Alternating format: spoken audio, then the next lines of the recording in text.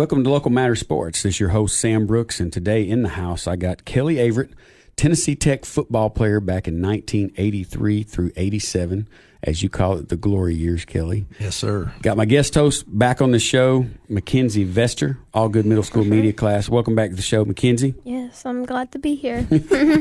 All right, Kelly, let's dive in. Let's tell the folks, I think it's the first time you've been on, so tell the folks a little bit about where you're from and where you grew up. Raised in Lebanon, born on Fort Campbell, Kentucky. My dad was in the military for 3 years, and raised in Lebanon, went to Castle Heights Military Academy from fifth grade through high school. Came to Tech in 83 as a freshman, and pretty much have stayed. Been here 40 years now. 40 years. You mentioned mom and dad. Can we name them and any brothers and sisters?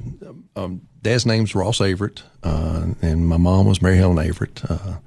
I've got a older sister named Teresa. She is Teresa Barlow now, and a younger brother named Stanley that also played at Tech for a couple of years till he had an injury.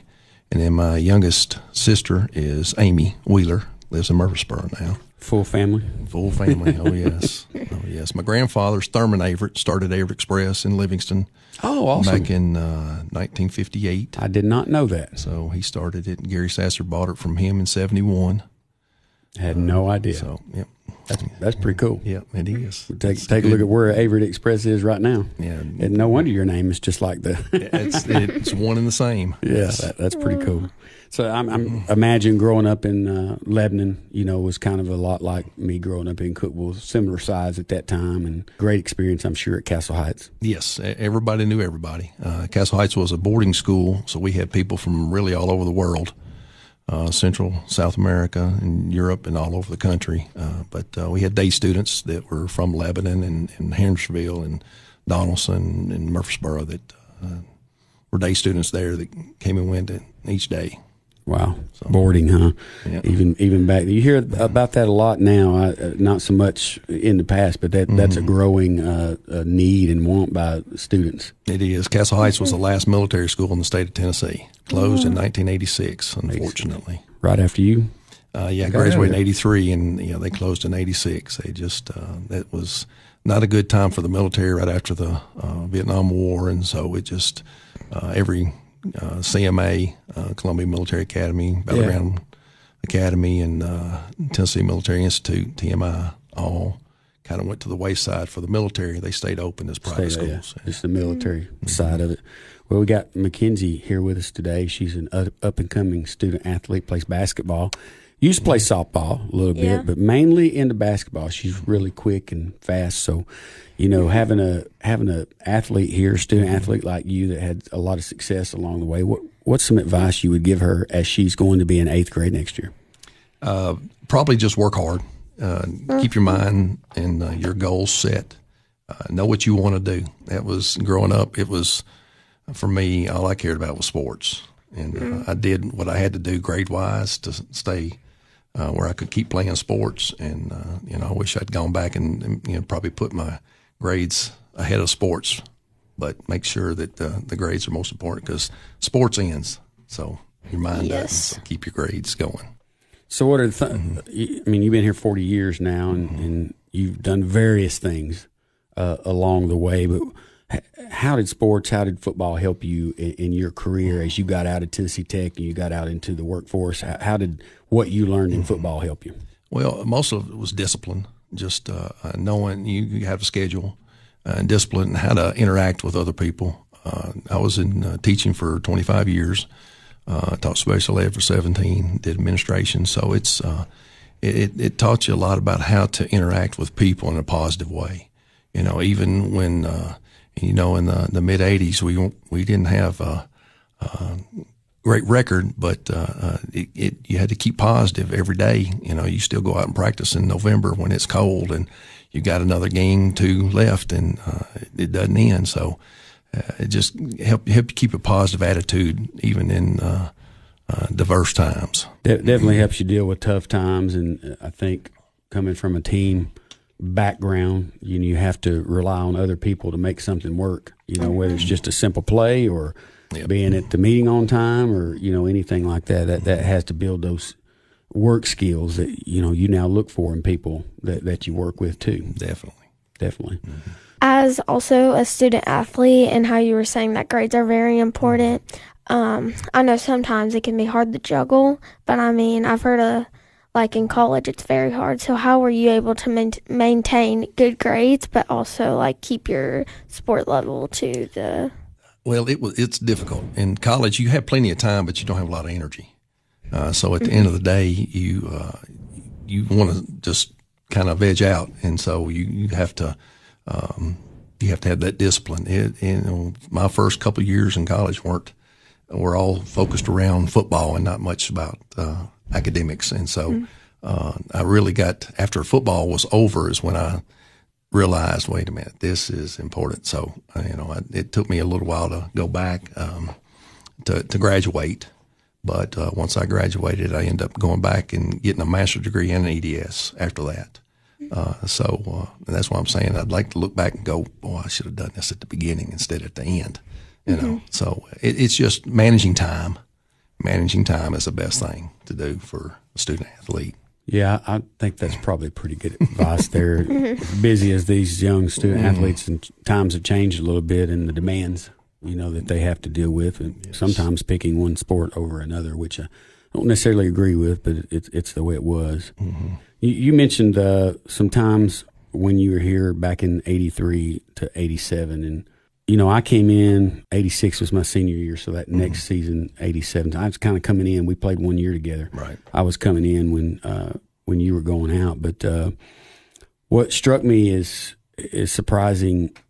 Being from Cookeville, coming to your games, the 4 years I was in high school, and being able to see you guys on a pretty much a day-to-day basis is the amount of talent that was collected at that time. And it didn't translate into wins and losses for whatever reason, but I look back at some of the folks, including yourself, that were on these football teams and still know them today, and it's just a collection of talented football players. In your mind, what transpired during those years that maybe didn't make you as successful as you thought you should have been?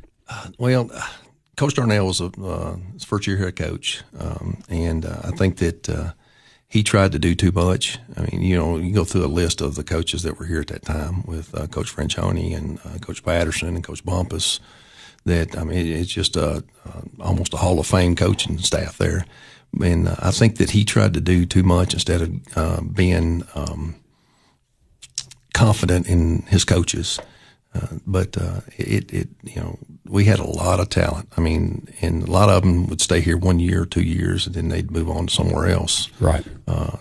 We struggled, and I think it was especially our offensive scheme when we started running the wishbone, and really had the talent to really run the wishbone.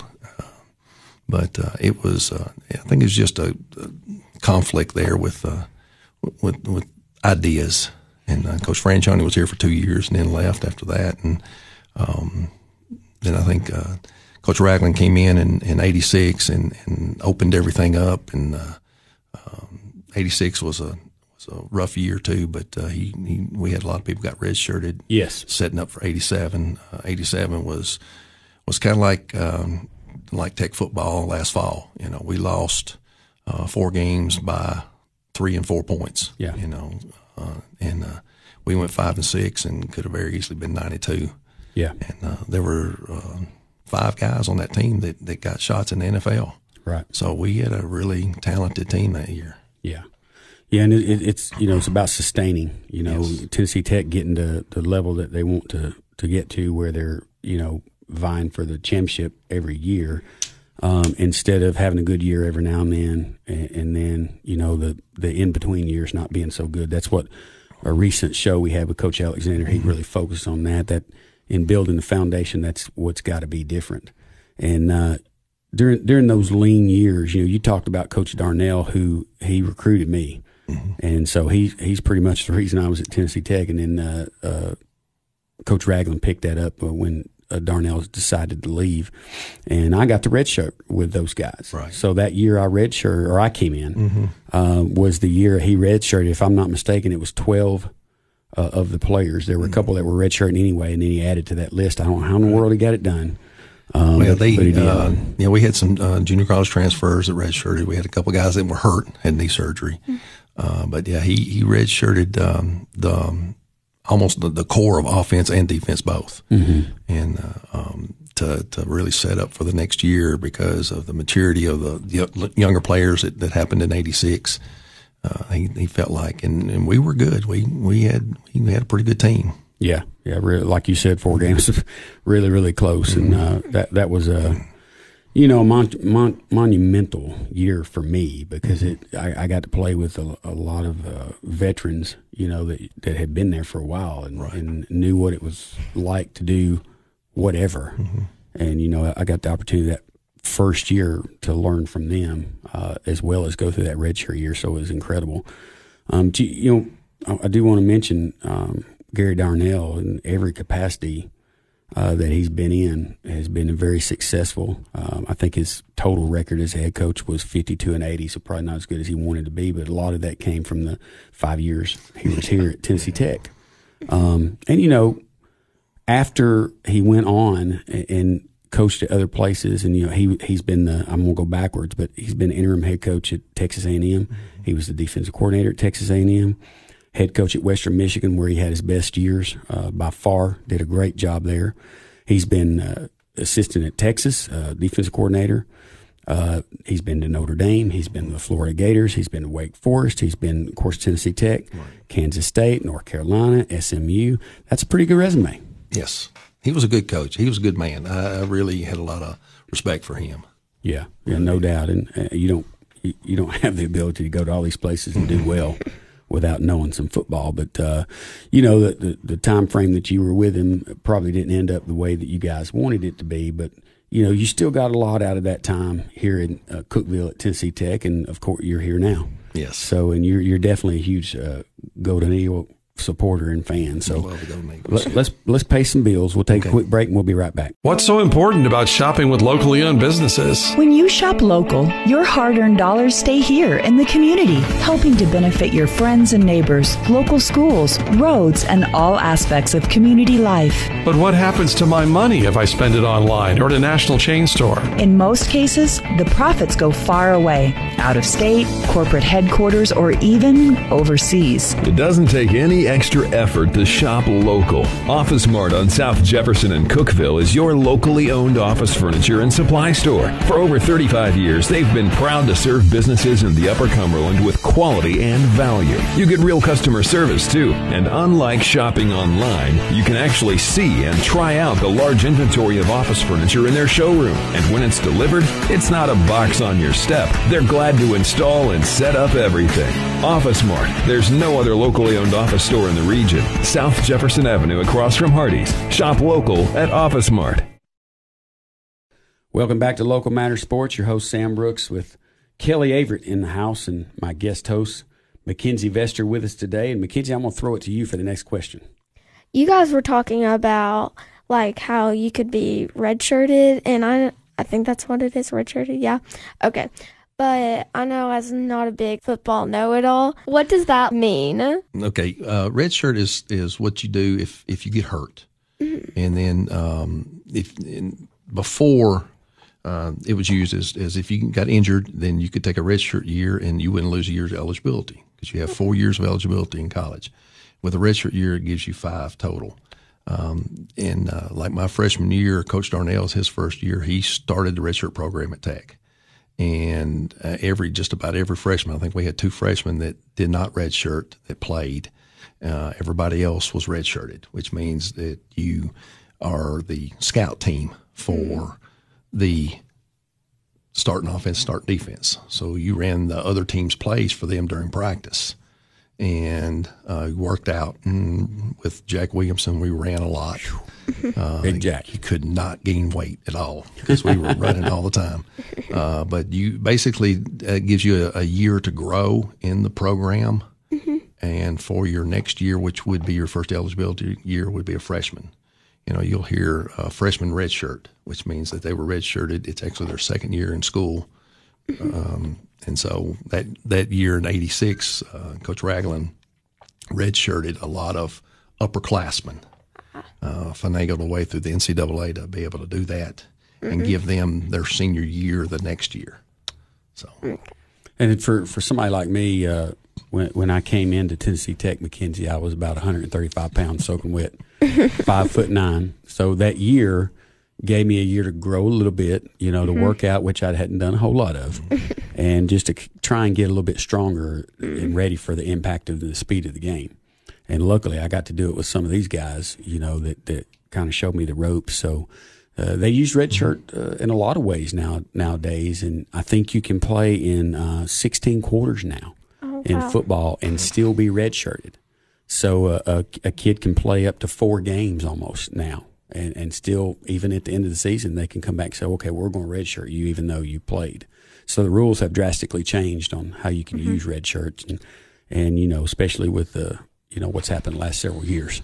So good opportunity for folks who get injured, but great question. I'm sure there were some folks out there wanting to hear that same question. So good job, McKenzie. So let's move on. You individually, you had a really good career here at Tennessee Tech, even though the team may have done as well as you wanted them to. I think you're a pretty big guy. How tall are you?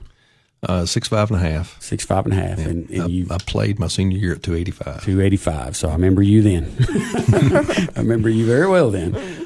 Versus 160 and 5'9". So I showed up at 215. So yeah, as a tight end. That's what I wanted to kind of talk about, because you see some transitions of players that come in. Bruce Lamb's one that comes to mind. He came in as a tight end, and ended up being obviously left guard, I think it was, and just a huge flip around. Actually came in as a quarterback and moved him to tight end with LT, and then he went to offensive line, did a fantastic job. But you came in as a tight end, 6'5", of course. Yeah, 250 pounds at that time is a big high school player. Yeah, I played single A ball. Yeah, Castle Heights. Yeah. And then you get here, you already enjoyed the weight room. So what changed when you got here, and how were you able to grow yourself that quickly? Well, kind of like you, I did in high school. I didn't have to work out. I was walked out on the field, and I was the biggest guy there, and so it wasn't really a necessity for me. And then when I got to Tech and found out that all these players are much bigger, much stronger, much faster, if you want to compete, you got to work out. So I played my redshirt year as a freshman, my freshman redshirt year as a tight end on the scout team, and got banged around a lot, by those guys across the ball, and realized that, hey, I've got to start working out. And of course, Jack's workout program was unbelievable. And but then the next fall is when Coach Darnell, we were really thin on the offensive line, and here I was. I'd gotten up to about 240 that time, and he moved me to offensive line. Moved me to tackle behind Jim Boudron, senior starter, and played a lot. Led her that year, played enough to lead her, and played in every single game. But then I realized that if I'm going to play offensive line, I got to put on weight. Yeah. And then the next spring is when he moved me to center. Played center for 2 years, and I got up to about 260, 265, and then my senior year is when he moved me, Coach Ragland moved me back out to tackle, and I knew I had to really beef up. And so I got in with some guys that really liked to squat. Bruce Hatfield and Kevin Martin in that group, and Steve Jewell, that were just monsters there. And so I knew I had to beef up, and that's about the only way I could do it, is get in there with them and start squatting and deadlifting. So yeah, and you were not what I would ever call a typical, at that time, lineman that was maybe a bigger guy that, could stand to lose a little weight. I'd say it the way that it was at that time. Yeah. But you were muscle bound, thick, big legs, really strong. So you maintained that physique from the time that you came in a healthy way, all the way through. It's hard to put weight on like that and still be able to manage it. That was difficult. I ate a lot of peanut butter. Yeah. A lot protein, a lot of milk, a lot of peanut butter every night. So to try to put on that weight, and it was struggling. I struggled to keep my weight on, especially during fall camp when it was really hot. I'd lose 10, 15 pounds. So yeah, people don't understand the struggle that you deal with, and kind of how college athletics works, especially on the football side, because especially during the season, your day is planned. You can eat as much as you want. Mm-hmm. They take you to the calf, and you get 3 squares a day, and they encourage you to eat because they know they're going to run you, and you're going to lose a little bit of it. So you got to be very mindful of what you're eating and maintain that. And you got people watching you, measuring you how much, almost on a daily basis. Yep. I don't think a lot of folks out there. Step on a scale, man. And if you lose some weight, they'll say, here, you need more. You can get more food, so we get extra servings at the cafeteria. So all the food you wanted, what? Yeah, that was a good time, a little bit, and I could eat it too. Yep. Now I can't eat it like that anymore. So let's kind of talk a little bit more about that era as we close this segment. But what did you learn out of the 5 years and all the relationships and people that you come across, and even the coaches that you met? I won't go into it right now, but several incredible coaches that came through those 5 years that went other places and did mega things. Well, in college, you got your position coach, and your position coach is pretty much who you get in connection with and have a bond with. And so, and Coach Jones and Coach Harris were my offensive line coaches. Coach Harris, he passed away a couple of years ago, but I really admired him, and he stayed here in Cookeville after he stopped coaching. And he and I stayed friends and stayed connected, and we watched football games together. Just a good friendship that carried over from Tennessee Tech. And I see you at the alumni tournament every summer, which we're going to talk about here in a minute. But it's great to see all those connections, coming back to Cookeville for that weekend. We'll talk a little bit more about that. But you definitely get that out of it. It's kind of a special fraternity that you'll always have. And I know those guys are very special to you. And like I said, even though it didn't really turn out the way that you wanted it to when you came in, still got a lot of great things out of being here for 5 years during that time. It was still football, so that's all that mattered. Exactly. We're going to take a quick break, and we'll be right back with Kelly Averitt. Welcome back to Local Matter Sports. Your host, Sam Brooks, again. Kelly Averitt in the house, former Tennessee Tech football player, former coach around the Middle Tennessee area. And I got my guest host back in the house, Mackenzie Vester, back with us from All Good Middle School media class. Kelly, as we left, we were talking about the time that you spent at Tennessee Tech, and now you're back in Cookeville. And have you retired? What are you doing right now? I have retired. I retired in 2020. COVID hit, and it was just I've got grandchildren and young boys, 13, 15 now, that Sam and Daniel, that I'm kind of in charge of. So I retired and doing a little real estate stuff, buying and selling land. So awesome. All around the Middle Tennessee area, or just usually Putnam County, White County. Gotcha. Try to stay in there close. I got you. Well, awesome. That's cool. I didn't know that. Learned a lot today. Yeah. All right, so let's move forward into something we both are a part of and feel very special in being a part of is the TTU football alumni weekend reunion. And it used to be a golf tournament. It grew to being a pretty good golf tournament, a 4-man scramble out at the TTU Golf Club, and has turned into truly a reunion weekend for TTU alumni football players. Talk a little bit about, when you came back to that and what it means to you. Well, I'd played in it several times with different players that from my era, and kind of got more involved when Coach Alexander came back.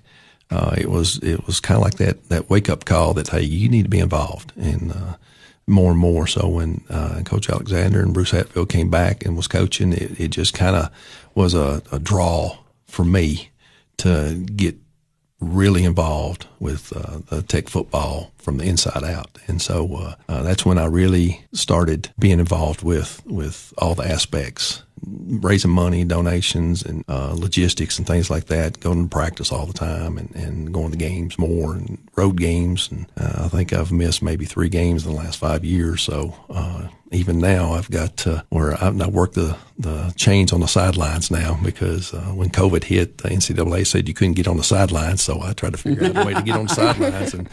And Matt Menzel was running the chains, and I called him, and now I get to be on the sidelines right where the football is, and I really enjoy that. Once you've been down on the field, it's hard to sit up in the stands, isn't it? It is. I'll tell you, that's the truth. So, so much so, and, we kind of found out, the committee kind of found out you were back and asked you to be a part of the tournament committee, the reunion weekend committee, and you've started that this past year or last year. Yeah, last year. And been a part of that for 2 years. And that, to me, that's a pretty special deal with a collection of alumni that get together, and we start planning that in January and getting together and meeting on it, and it carries us all the way through the middle of July when we actually execute, all the plans that we've had. So thanks for your work on that, and that's been special having you there. Tell a little bit about what you're doing with that group this year. Well, this year it's just planning the weekend. Of course, it's also turned into a major fundraiser for the football program itself, and so we've tried to figure out different ways to raise money. And one thing that we kind of started this year was just a T-box sign for different companies in town, and we've got a couple that we're talking to, and some that have already come on board. Quick Cash Pawn Shop has come on board and bought a sign. Ralph's Donuts has bought a sign. F&M Bank has bought. We're talking with a couple other people looking for some underwriters. The businesses that'll really come in. Garrett Brothers has come in with $5,000 that underwriter. We'd like to have at least 3 more because it's expensive to put on the tournament. And every penny that we have to spend on the tournament doesn't go to football. And this has kind of turned into a fundraiser strictly for football expenses is what it amounts to. Yeah, and the cool thing about this tournament and this money, it goes right to the football program. It does, and they have discretionary spending over it. And it costs, about $2,000 a player to outfit them head to toe. It's expensive nowadays. And we had that conversation that X amount comes from the school, just like any other Division I program like Tennessee Tech, and at that level, they get X amount of funds from the NCAA to cover their cost, and then above and beyond that, if they whatever else they want to purchase, they have to come up with on their own, and that's kind of what this is about, because all teams now across the country bring their kids in for summer. Yes. If they don't, they feel like they're getting behind, and so pretty much the month of July, most of the players are already in town and in a class, and the ability to be in a class gives them the ability to knock out one of those classes for that fall semester, which gives them a little bit more time as a student athlete to be able to not be so stressed and pressed, to be able to have to worry as much about their academics. So it serves a great purpose. It does. They had their first practice yesterday morning, full team practice. So they're here, and the freshmen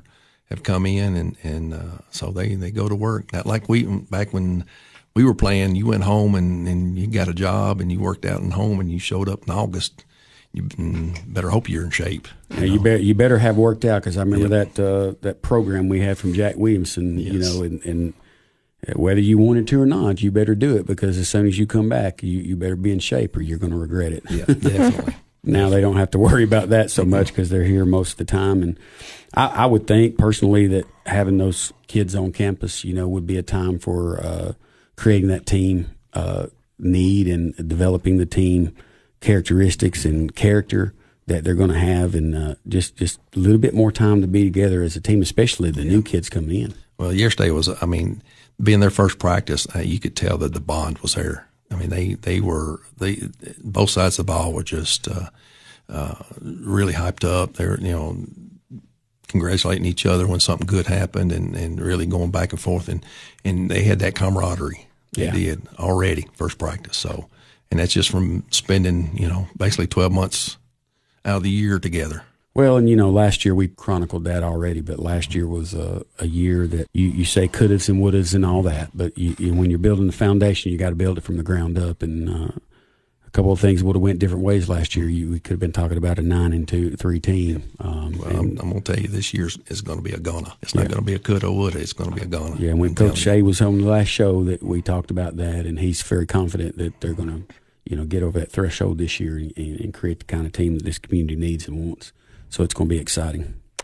For you as a player, and now that you're back into the program and everything, seeing how these players are already getting ready for the season, what's the most difference in between when you were a player and the players now? Well, the players now they spend more time together. We would have our winter workouts, and we would have our spring ball, and we'd have fall, but it's more detailed. It's more advanced. It's just like the difference in cell phones nowadays or computers nowadays.